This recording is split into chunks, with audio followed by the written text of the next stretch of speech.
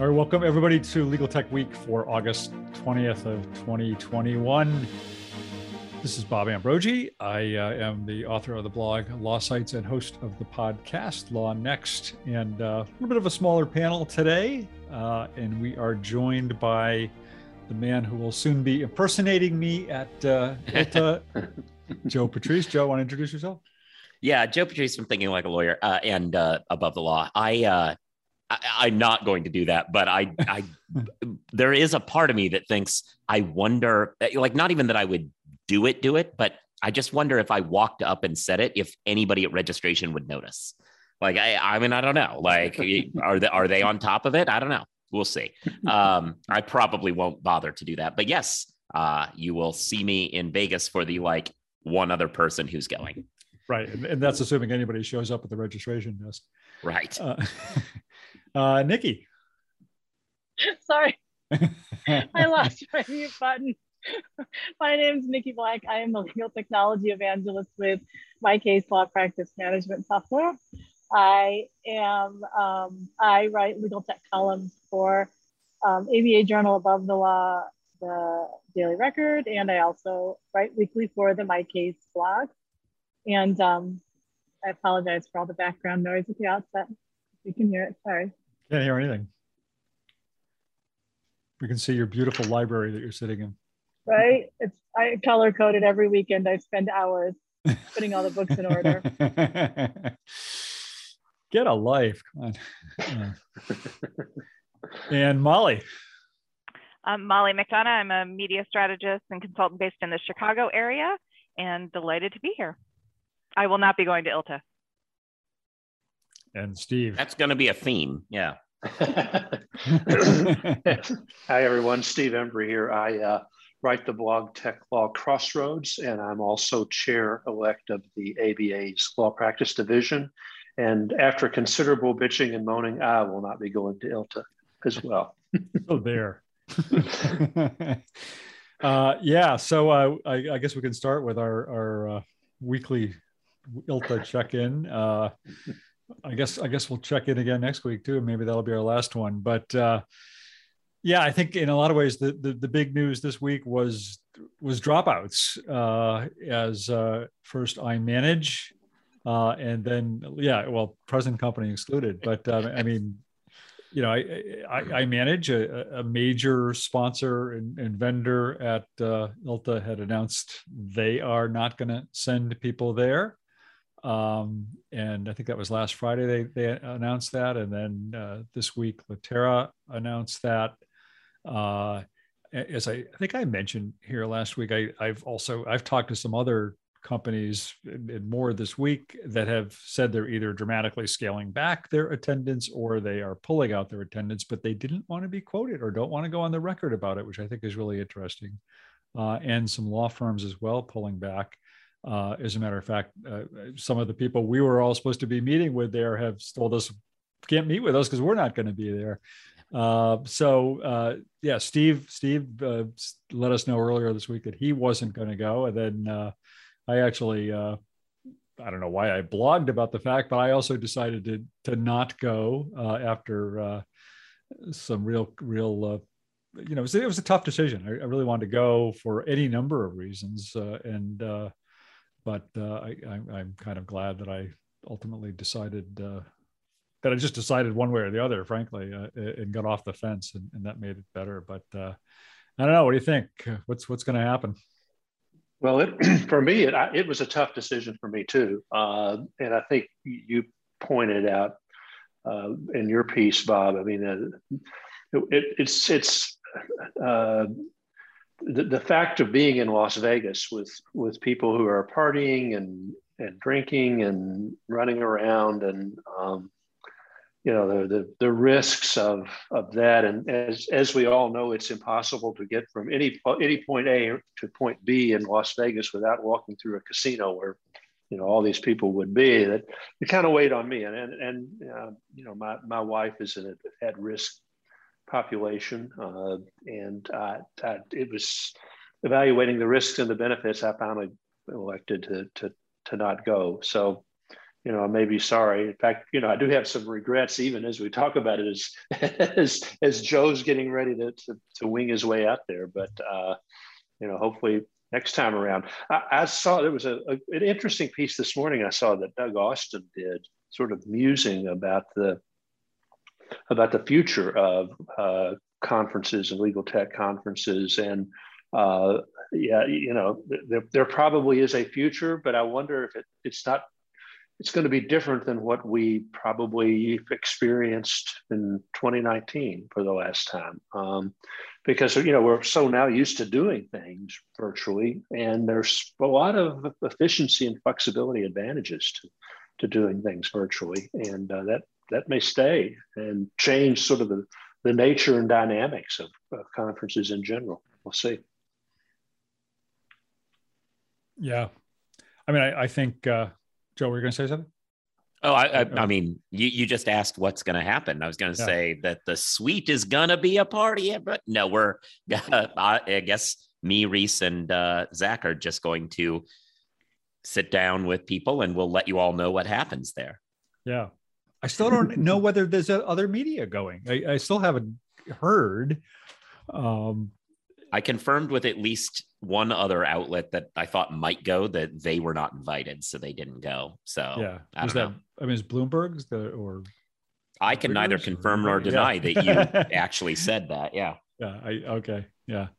Yeah. It'll be interesting. I mean, I think I have a powerful FOMO that made it a tough decision, and honestly, I in some ways I wanted to kind of support ILTA for even doing this. I think it was, at the point that ILTA decided to put this conference on in this hybrid fashion, it was the right decision, I think. At that point, given what all the indicators were, we were heading out of this crisis, and people were itching to have some face-to-face contact, and I think it was a somewhat of a courageous decision on their part to say they were going to go forward with a physical component to it.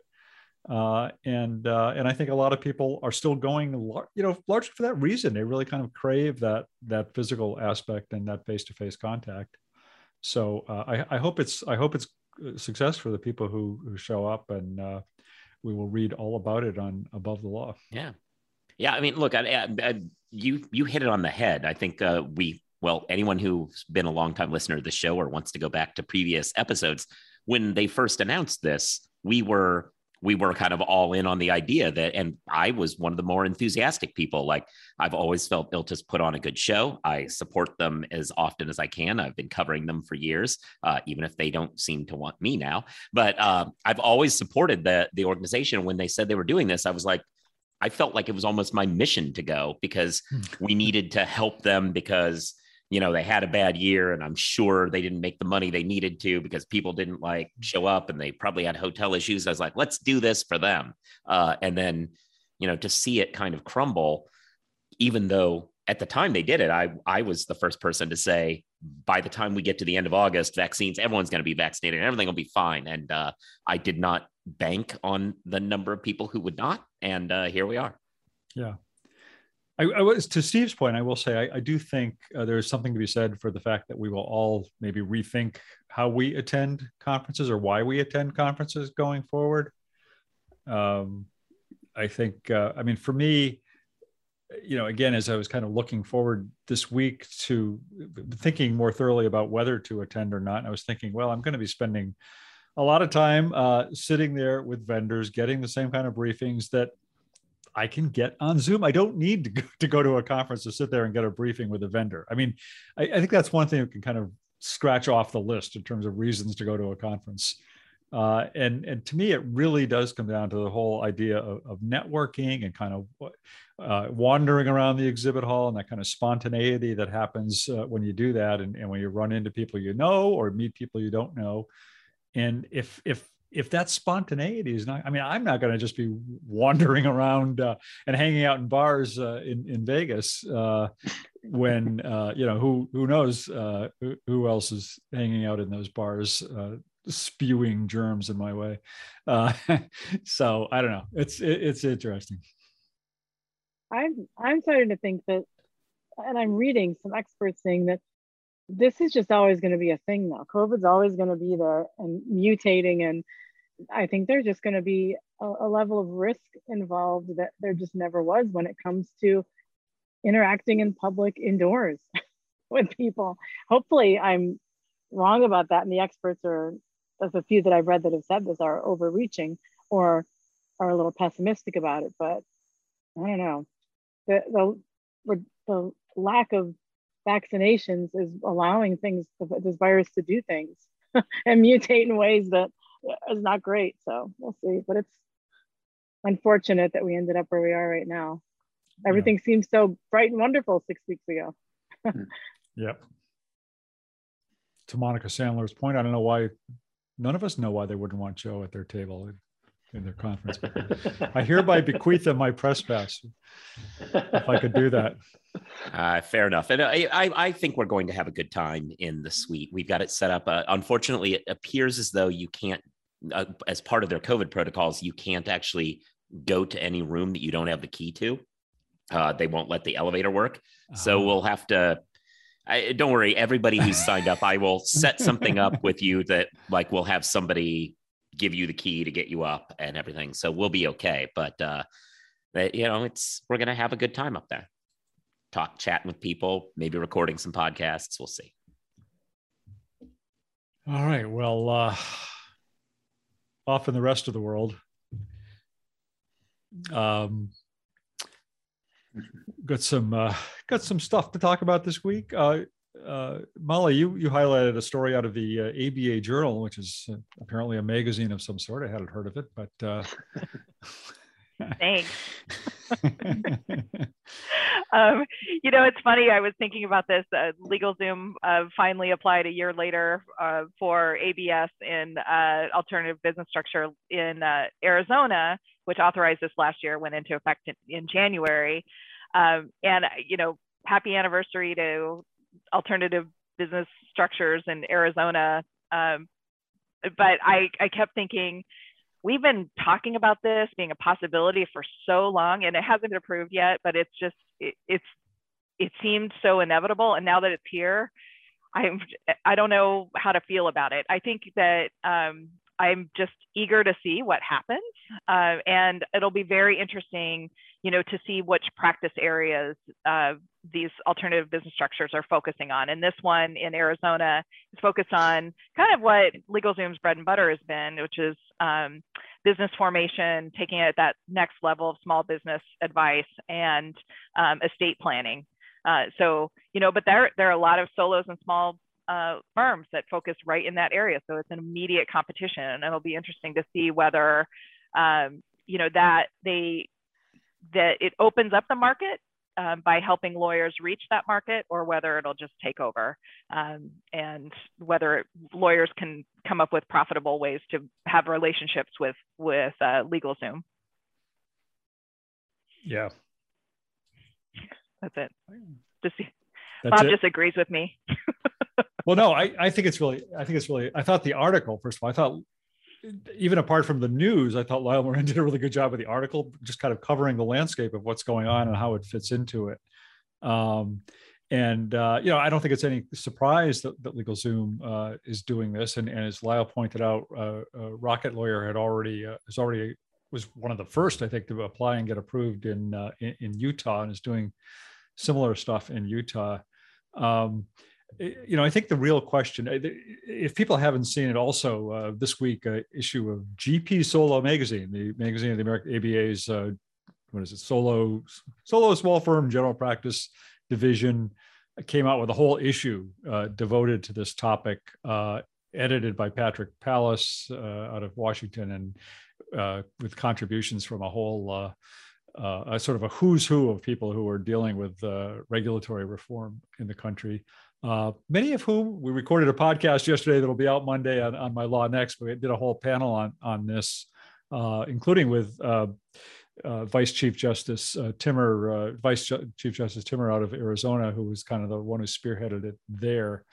But you know, I think the question here really is, are these all pockets of experiments at this point, or have we already reached a tipping point where, there's no turning back now? What's happening in Arizona, what's happening in Utah is pretty soon just going to be happening all across the country. I think we're really close to a tipping point. I'd feel better about that if we saw California jump in, even in a small way. But I think we're to the point of, on the consumer side, and defensible reasons for closing to keeping a monopoly on the market and protectionist approach from bars, that not flying anymore, just because the case has already been made of this massive untapped, unmet legal need in the market. So I do think that there's some shift there. How that plays out is going to be very interesting. I think one of the most interesting things about Lyle's article that I really, and I'm kicking myself for not really fully considering this, is that LegalZoom is now kind of making its way as a player up against the big four, taking on tax. And I just hadn't fully appreciated what that would mean with a company that's advanced so far and built so much on this kind of as a tech company, and then making its way into this space, in this tax space. So that could be a very interesting thing. And I will just say all of this with the same concern other people, naysayers, have had for a long time, which is, I do worry that, the bottom line is going to be the biggest motivator for some of these larger companies, and that'll mean that the consumer of legal services won't be getting the quality of services they should be getting. Yeah, I mean, that's certainly open to a lot of debate and discussion on that point. I think I think the strongest argument in favor of being at or near a tipping point, I think, as you hinted at, is simply, and Judy Perry Martinez was on the panel I recorded yesterday, former ABA president who led the study of the future of the legal profession for them. I mean, she made the point that there's just, I think it's just become painfully clear to so many in the legal profession that there is no alternative. That, what we have now just ain't working, and it's not ever going to work, and we got to do something radically different.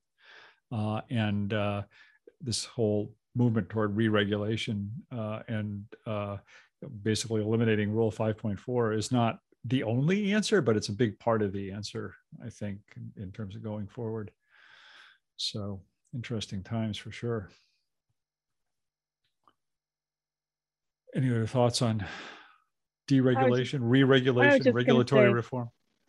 I agree with Molly that it's close to a tipping point, but I don't think we're at the tipping point. But I do think it's inevitable. I mean, Richard Susskind predicted this a long time ago, and so far he's right on almost everything. And I think that it's moving in the direction he said that it would.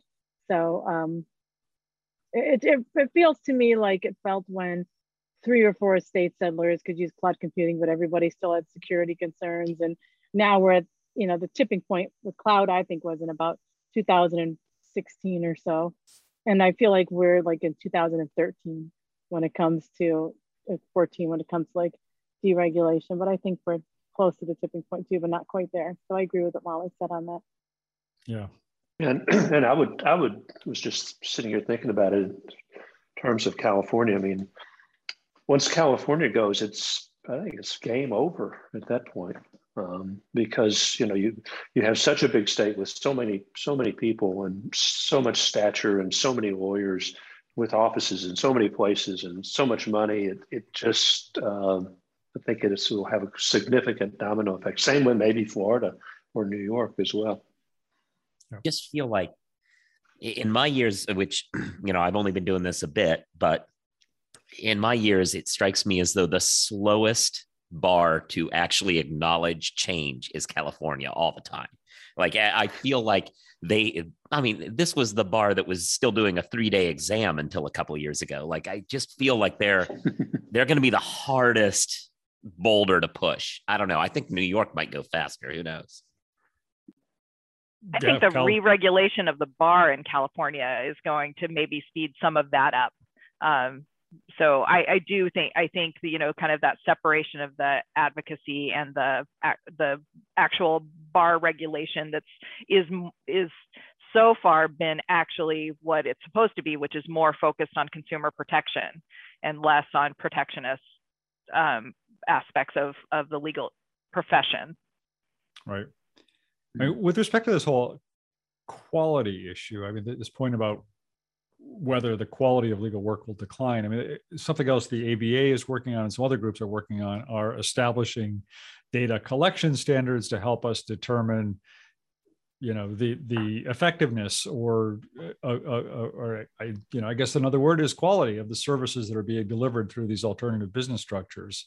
And both Utah and Arizona are putting in place, you know, hope to put in place. They haven't really yet, but they're beginning to put in place fairly rigorous systems for trying to maintain some data that will allow them to analyze the outcomes and the effectiveness of these alternative legal services. So, you know, it may ultimately become the case that we have a better sense of how effective legal services are, rather than right now we just have this sort of, you know, assumption that if somebody is being represented by a lawyer, you know, they're getting effective representation, which we all know isn't true. And we all know that there are lawyers who are offering legal services in areas where they probably aren't all that competent or skilled. And so who knows?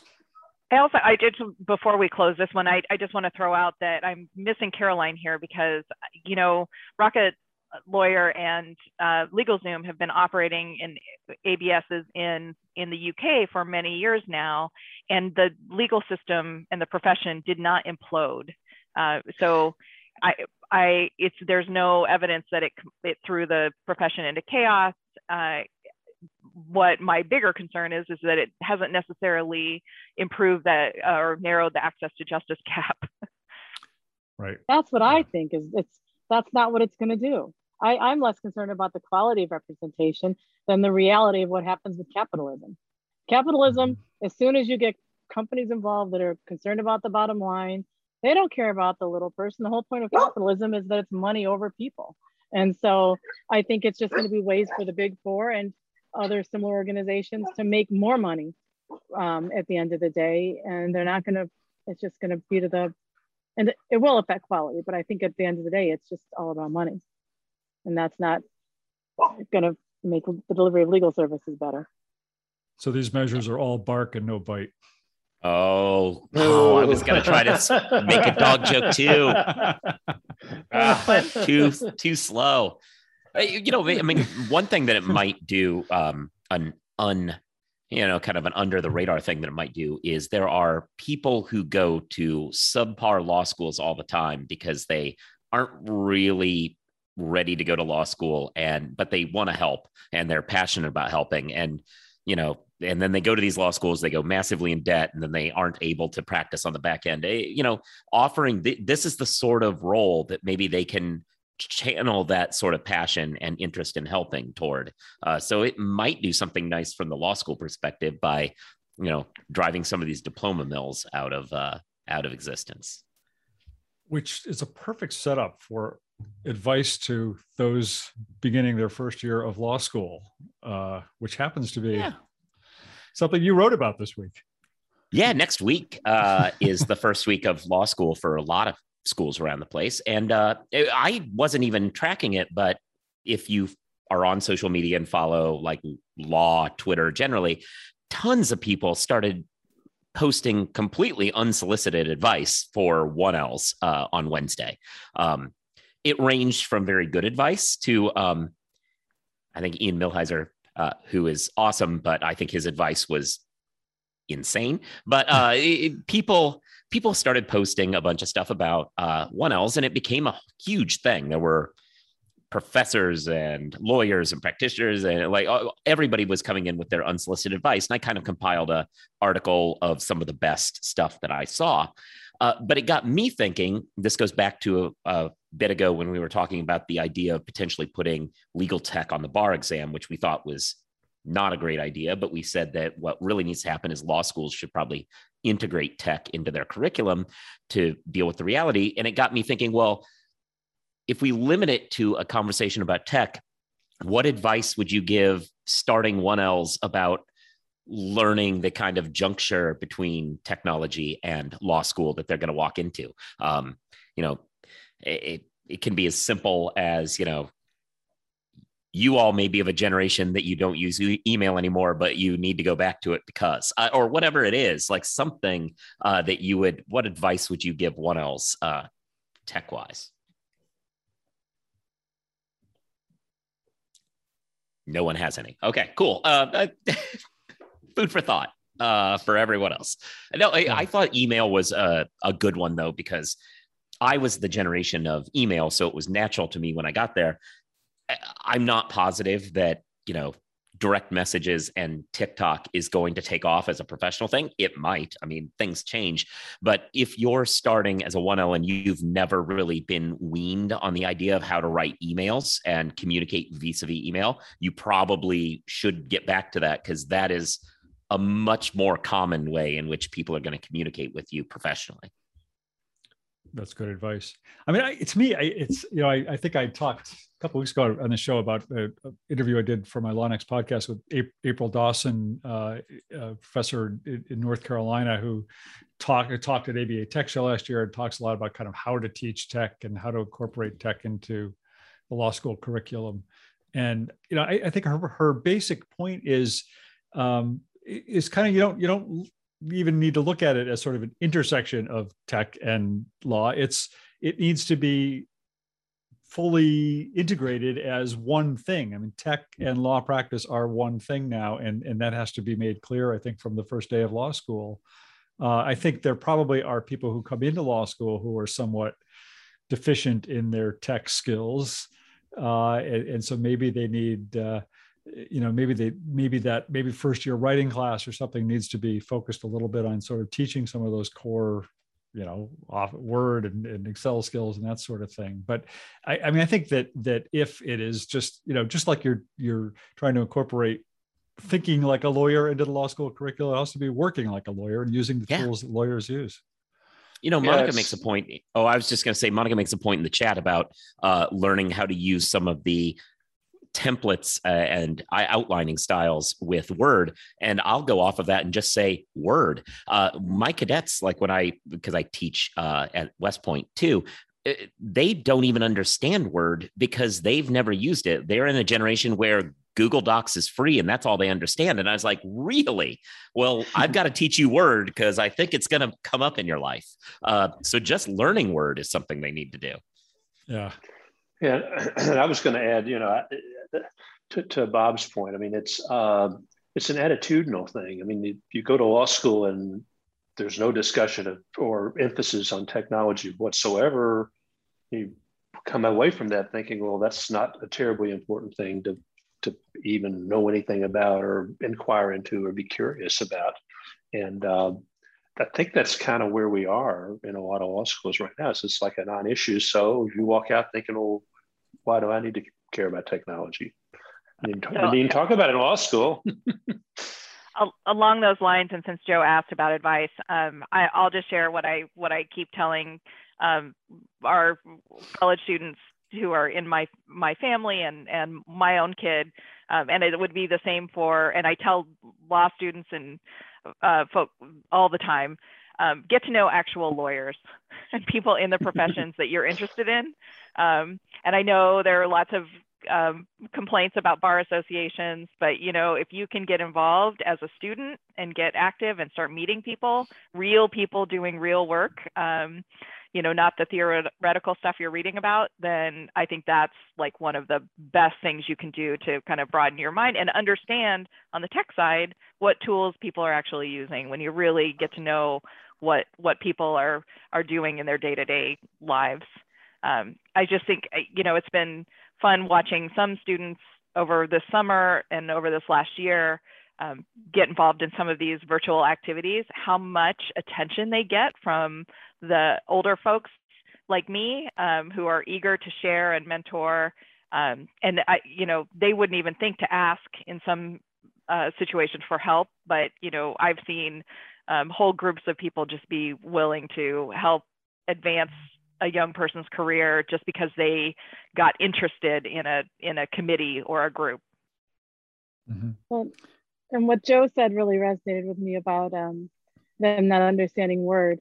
And it's other basic tech too. Like I have a daughter who just is getting dropped off at college as a sophomore today. And last night she came in and she said, Mom, I don't know how to use my voicemail. It's never worked. And she's never had voicemail on her phone because she's never needed it. And she finally got a message that she wanted to see what it was. So I had to call AT&T and get it re-provisioned, they call it, because I think it always thought it was an Android phone instead of an iPhone. And so it never worked. But she's had a phone for 6 years and she's never, ever used her voicemail. So that's something that basic. Kids these days don't know how to use. Get that kid a rotary dial phone. It just, I really no, I mean, this is exactly why I thought this was a good conversation, because, we do, especially on the tech side, we think about the future and we talk always about oh, this new thing's going to come and move on.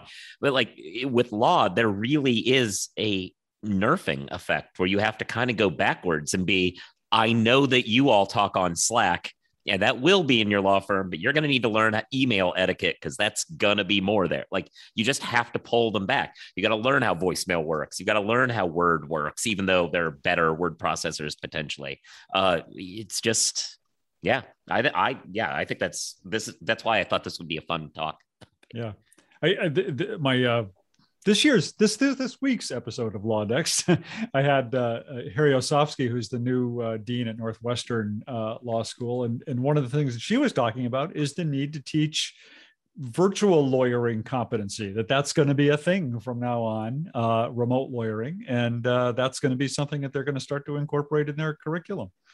That's interesting, Bob. Chase Law School in Northern Kentucky has a professor who is offering online virtual kind of class for law students. It just came out in our Bench and Bar magazine. I was reading it and thinking that's really cool for somebody to be doing that. So yeah. I mean, I am. Whenever anybody asks me for advice about law school, I always say, I should write a book called "Don't Do What I Did," because I am by no means a role model for. I spent my first year trying to organize to get my Boston College to disinvest from companies that supported apartheid in South Africa, and that was my most academic year. So went downhill from there. Speaking of competency in tech, Nikki, you've got another ethics opinion that we can talk about that touches on some of those issues. Surprise, right? I wrote about it for the Daily Record, but it is behind a paywall. So here's the article that initially, where I initially found it, and it's California has put out a interim opinion for comment, and it's one of the many that have come out since the pandemic about remote working ethics and different issues that lawyers need to consider when they work remotely. And those include competency, working for a jurisdiction in which you're not, unauthorized practice of law in a jurisdiction in which you're not licensed, confidentiality. The part that I found the most interesting and that I wrote about for the Daily Record, but like I said, it's behind a paywall, is touched upon in the article that I linked to, and it's also in the opinion itself, is the section that dealt with competency. And there were a number of things that I thought were particularly interesting.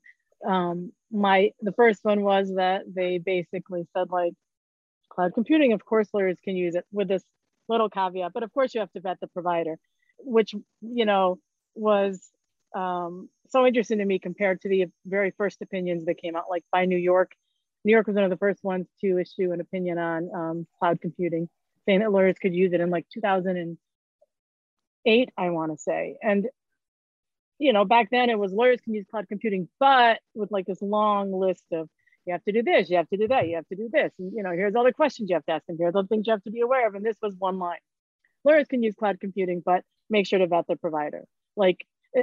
How far we've come since my book came out in 2012 on cloud computing, where everybody acted like it was heresy that I would suggest that lawyers could use cloud computing.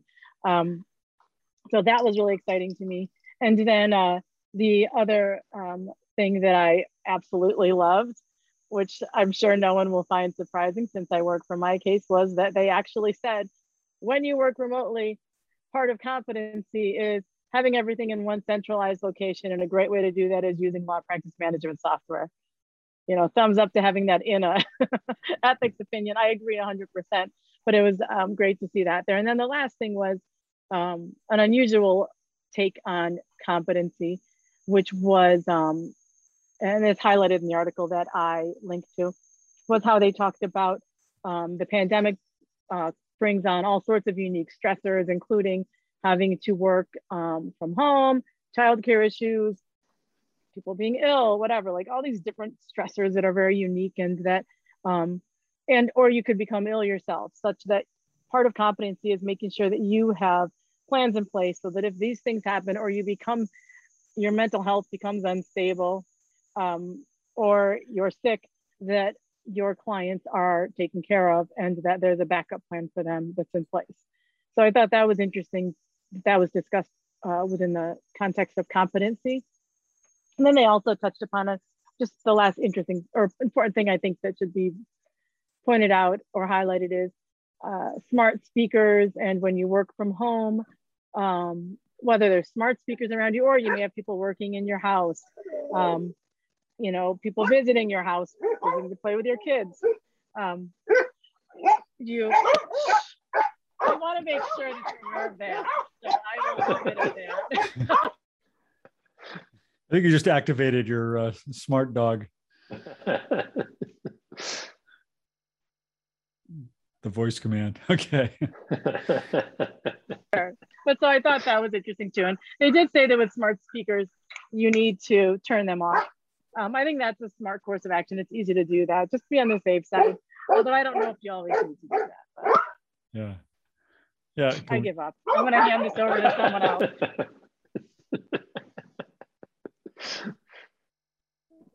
I actually thought it was really interesting for that last point that you talked about, Nikki. I mean, the other parts of the ethics opinion from, again, just reading that article that you linked to, and I haven't read yours, but seem to be, to some extent mirror some of the other opinions we've seen come out about work from home for lawyers. But this part about, I'm just reading from the article you linked to, it says, in addition, a lawyer's duty of competence includes the mental, emotional, and physical ability reasonably necessary for the performance of legal services. I don't think I've ever seen that anywhere before. I thought that was fascinating. I mean, it's like the ethical duty to meditate or to go to the gym. I don't know. I mean, it makes a whole lot of sense, but I'm not sure I've ever seen that put out there explicitly in an ethics opinion before. Yeah, I thought that was really interesting, especially under competency. I mean, it makes sense. You can't be competent if you're, strung out or something, or I don't know, so stressed out you can't think straight. So that does, but I don't know if there's an ethical duty to meditate. That's pushing it a little far, but I think it's just so shocking because it just acknowledges that lawyers are human in the competency component. Right. The interesting part about it as I was sitting here listening to it is, all these law firms that lean on associates for an ungodly number of billable hours per year, which is and hinges their bonuses on that, which results in working too much, not being fully competent. I mean, you can't work 12, 14, 16 hours a day and your 16th hour be as good as your first hour. That's just not possible, so I don't know where that might lead, but it's a huge problem, and has been for years. Well, associates all over the country will be leaving at 5 o'clock and citing this ethics opinion. And they should. Yeah, in the medical profession, how now there's regulations in place that prevent, I think, residents from working more than 80 hours a week. It's still a ridiculous number of hours a week, but compared to what it was before, like where they just literally would have to work 24-hour shifts and not sleep because it was for the safety of the patients. This is sort of the same analogy. It's for the client's representation, so that they're adequately represented and competently represented. So. Yep. Steve, what do you got this week? Law 360 came out with their annual diversity snapshot, and it's deja vu all over again. A sad state of affairs. They've been doing it 7 years, and the first year they did it in 2014, they reported that 14% of the lawyers of the firms surveyed, and there was close to 300, I think. 14% were minority or people of color. 2021, 18%. Whoop-de-doo. Partners, people of color in 2014, 8%.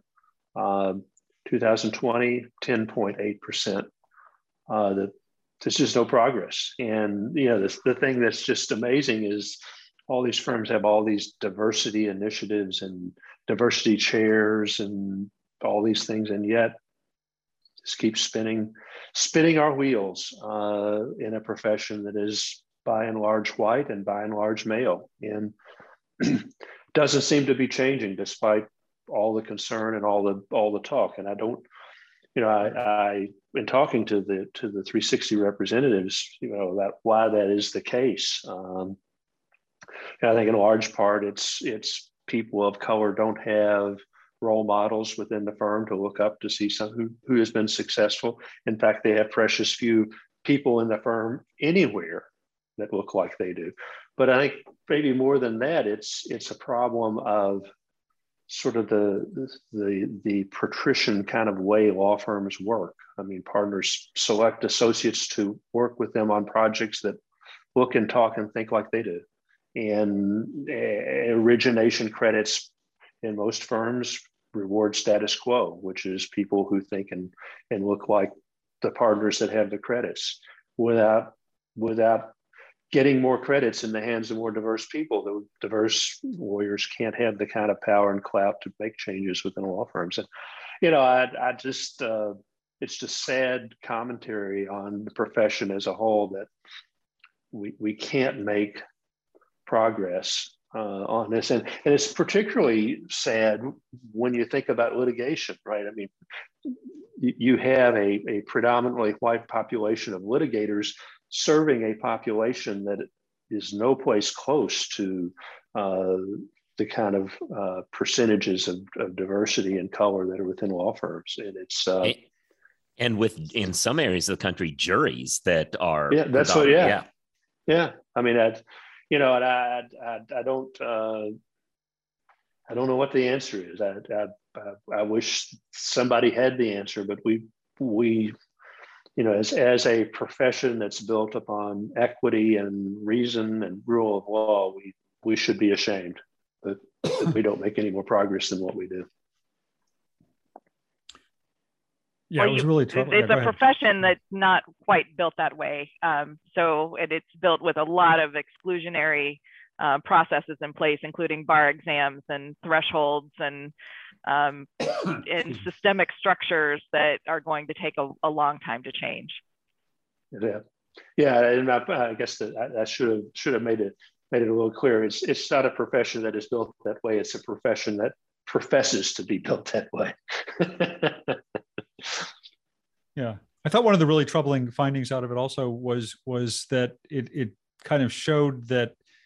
I mean, we've talked before about the pipeline and increasing the pipeline. Right. We had Brian Parker from Legal Innovators on this show a while ago now, talking about how they're working to kind of increase the pipeline of new lawyers going into of diverse new lawyers going into firms. But the data that Law 360 compiled showed that the pipeline is in fact greater than what firms are taking in. So I'm sure it is partly and to a large part a pipeline problem, but there are the data suggested the pipeline is wider than what's going into the firms. And once they get into the firms, they leave in greater numbers. They don't move up through the internal firm pipeline in this, to the same extent as white lawyers do. Really, really troubling data. And One of the statistics that stood out to me was when looking at partnership promotions over in 2020, and of the lawyers that were promoted to partner, 3% were Black, 4% were Hispanic. Asian did a little bit better at 6%. But I mean, how can you build a diverse law firm when your numbers of partnership promotions are so unrepresentative of the population as a whole as to not even be close? I mean, we're not talking population of a whole, and your 30% in general population is, I mean, we're talking 3%. I mean, that's just, it's astounding. Yeah. And the firm, I mean, they broke down by firms, and among the large firms, Morrison and Foerster was the most diverse among large firms. And yet, as the most diverse firm, it had Blacks made up only 2.6% of its partners and 4.7% of its associates. So that's considered the gold standard. Not considered, but that is what, in fact, is the gold standard right now. So that shows just how dismal it is as you go down the ranks from there. So full disclosure, I've worked with Legal Innovators for a while now, and they're doing some just really interesting work in this area. And I just encourage people to listen to their podcast, The Law in Black and White, and some of their programs on this topic. And I really think that they've identified the problems and many solutions. And it's definitely, as the Dean's program that I posted there really talks about how the solutions, there need to be a number of solutions. It's not going to be any one thing. It's going to be a mixture of a lot of things that need to happen to improve and increase diversity in legal, including a lot of what we talked about earlier with mental health and well-being, and focus on the whole lawyer, and not, this idea of what an ideal lawyer is supposed to look like. Well said. Yeah. And yes, that podcast is great. And full disclosure, my son produces it. So I think that's a good thing. I don't know if anybody else have anything else. One other thing I meant to mention that I forgot about, that I didn't put on my list, was just this what are we going to call it? A guide that came out this week that I wrote about. This a working group spent the last 18 months producing this guide for effective and efficient drafting of legal documents, essentially. And to Joe's point before about Word versus Google Docs, this is all about Word. But it's actually a really fascinating document. They've to me, this is the equivalent of the EDRM for e-discovery. It takes the whole process of drafting legal documents and breaks it down into the component phases, which you would never think about in the process of drafting a document. But then talks about the things you should be thinking about at each phase, and best practices for creating effective documents. And then it gives you the guide to the technology tools that can help you at each of those phases, whether it's something as simple as a citation checker or, a table of authorities generator, that kind of a thing. But it's a really interesting and practical document. And they're talking about trying to create more of these to sort of serve as guides in other areas of law practice, and all with an eye. Is the project was kind of led by Ivy Gray, who probably a lot of people know. She's at WordRake and has written a lot about the duty of tech competence, and to her this is a step toward enhancing the ability of lawyers to become technologically competent by giving them this kind of a guide that breaks down the component parts of a task and how you can use technology to not just be more efficient, but more effective at what you're doing. So put in a little plug for that. Anybody else have anything else they want to talk about this week? Put in a link for that too. Ilta. Yeah. We're going to do that. And we will, I'll be putting out dispatches. I guess like Kentucky's own Hunter S. Thompson, I'll be putting out dispatches from Las Vegas. I'll cover it probably about like he covered that motorcycle race. So Zach Warren will be your Dr. Gonzo, or Dr. Gonzo. Yeah. Well, actually, I was so looking forward to when we were all going, because I was absolutely going to composite all of you else in the suite into like a Gonzo Esquire kind of a character. But yeah, I guess not. It'll just now be obvious that I'm talking about Zach and Reese. Yeah. Fear and Loathing in Las Vegas. Yeah. All right. Well, pack up your trunk and hit the road. Well, have fun, everybody. Have good. We look forward to reading your stuff, Joe, and seeing about what happens next week. And everybody else, stay well. Have a good weekend. We'll be back next week. Thanks for listening, watching, attending. Well.